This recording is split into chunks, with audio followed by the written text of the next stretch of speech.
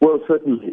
This is the work that we have started in 2016 when we had to forcefully break into that compound to extract some of the children that we took away.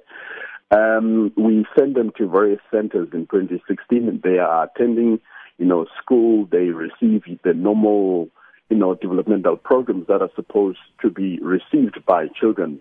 So that's the work that we've been doing since 2016 up until now. So we've taken some of the people that were taken out of that compound.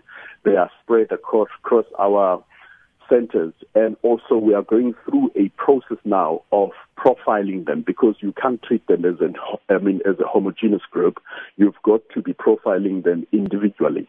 And the process is about counseling. Remember, these are people who have been existing in that center for quite a long time, and they have had no interaction with the outside world.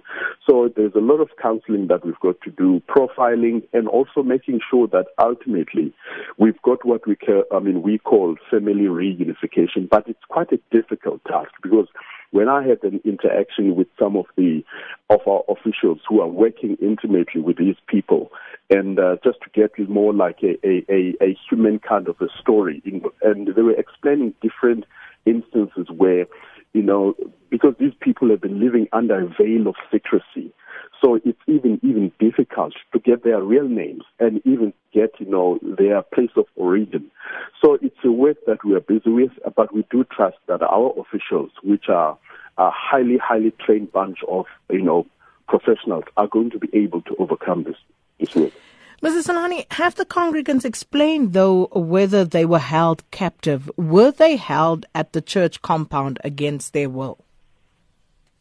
No, not at all. Remember, the profile of these people, half of them are normal professionals, people who have been teachers. I remember when we went there in 2016 to have some kind of an interaction with the church leadership, when they're explaining the kind of people that are there, it's people who were professionals, people who have decided that they will sell whatever property they have, and then they will decide to live that kind of a life. So I take it as if it's people who have decided on their own volition to live that kind of a life. Which is very interesting, because what sort of services then will the department intend providing for these affected individuals, and for how long? Exactly. That's what I've already said, that we provided them with a sanctuary. Sanctuary means that we are keeping them in our places of safety. And obviously, keeping them in places of safety involves the programs that I've already outlined, which means, we have to do what we call profiling, and also making sure that we provide them with counseling, and we provide them, with necessary warmth that you get in your own home. But ultimately, we want to reunite them with their own families. But some of them, some of the anecdotes that I've already had, some of them are even refusing to go back to their own families. And obviously, you've got to understand that these are people who sold whatever they had, and they've decided to live inside that compound. So it's a very careful job that we've got to do. So you cannot predetermine, the time that you are going to keep them there. So it's going to involve a process where you are going to do what I call a mental detoxification. Remember, they've been programmed over a period of a time to live this exclusive life. So in return, you have to detox them to make sure that they are ready to live under a normal society.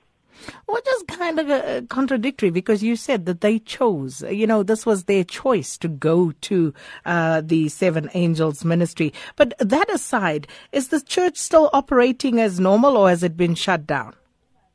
No, as you said in the insert that you played before, the new Minister of Police has already said, that is no longer a church, it's a crime scene.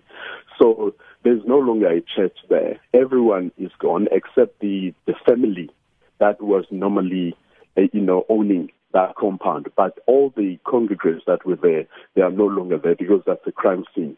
So there's no church. And people, if they have lived there under their own volition, remember, If you remember way back when the Commission for Religious and Linguistic Rights had an interaction with the church leadership, the church was operating outside even of the Constitution. So if people have lived there under their own volition, it takes, again, the work of professionals, obviously working with other units of government and other stakeholders to make sure that we persuade and convince people to go back under normal life. Mr. Mzukisi Solani, thanks so much for your time this morning.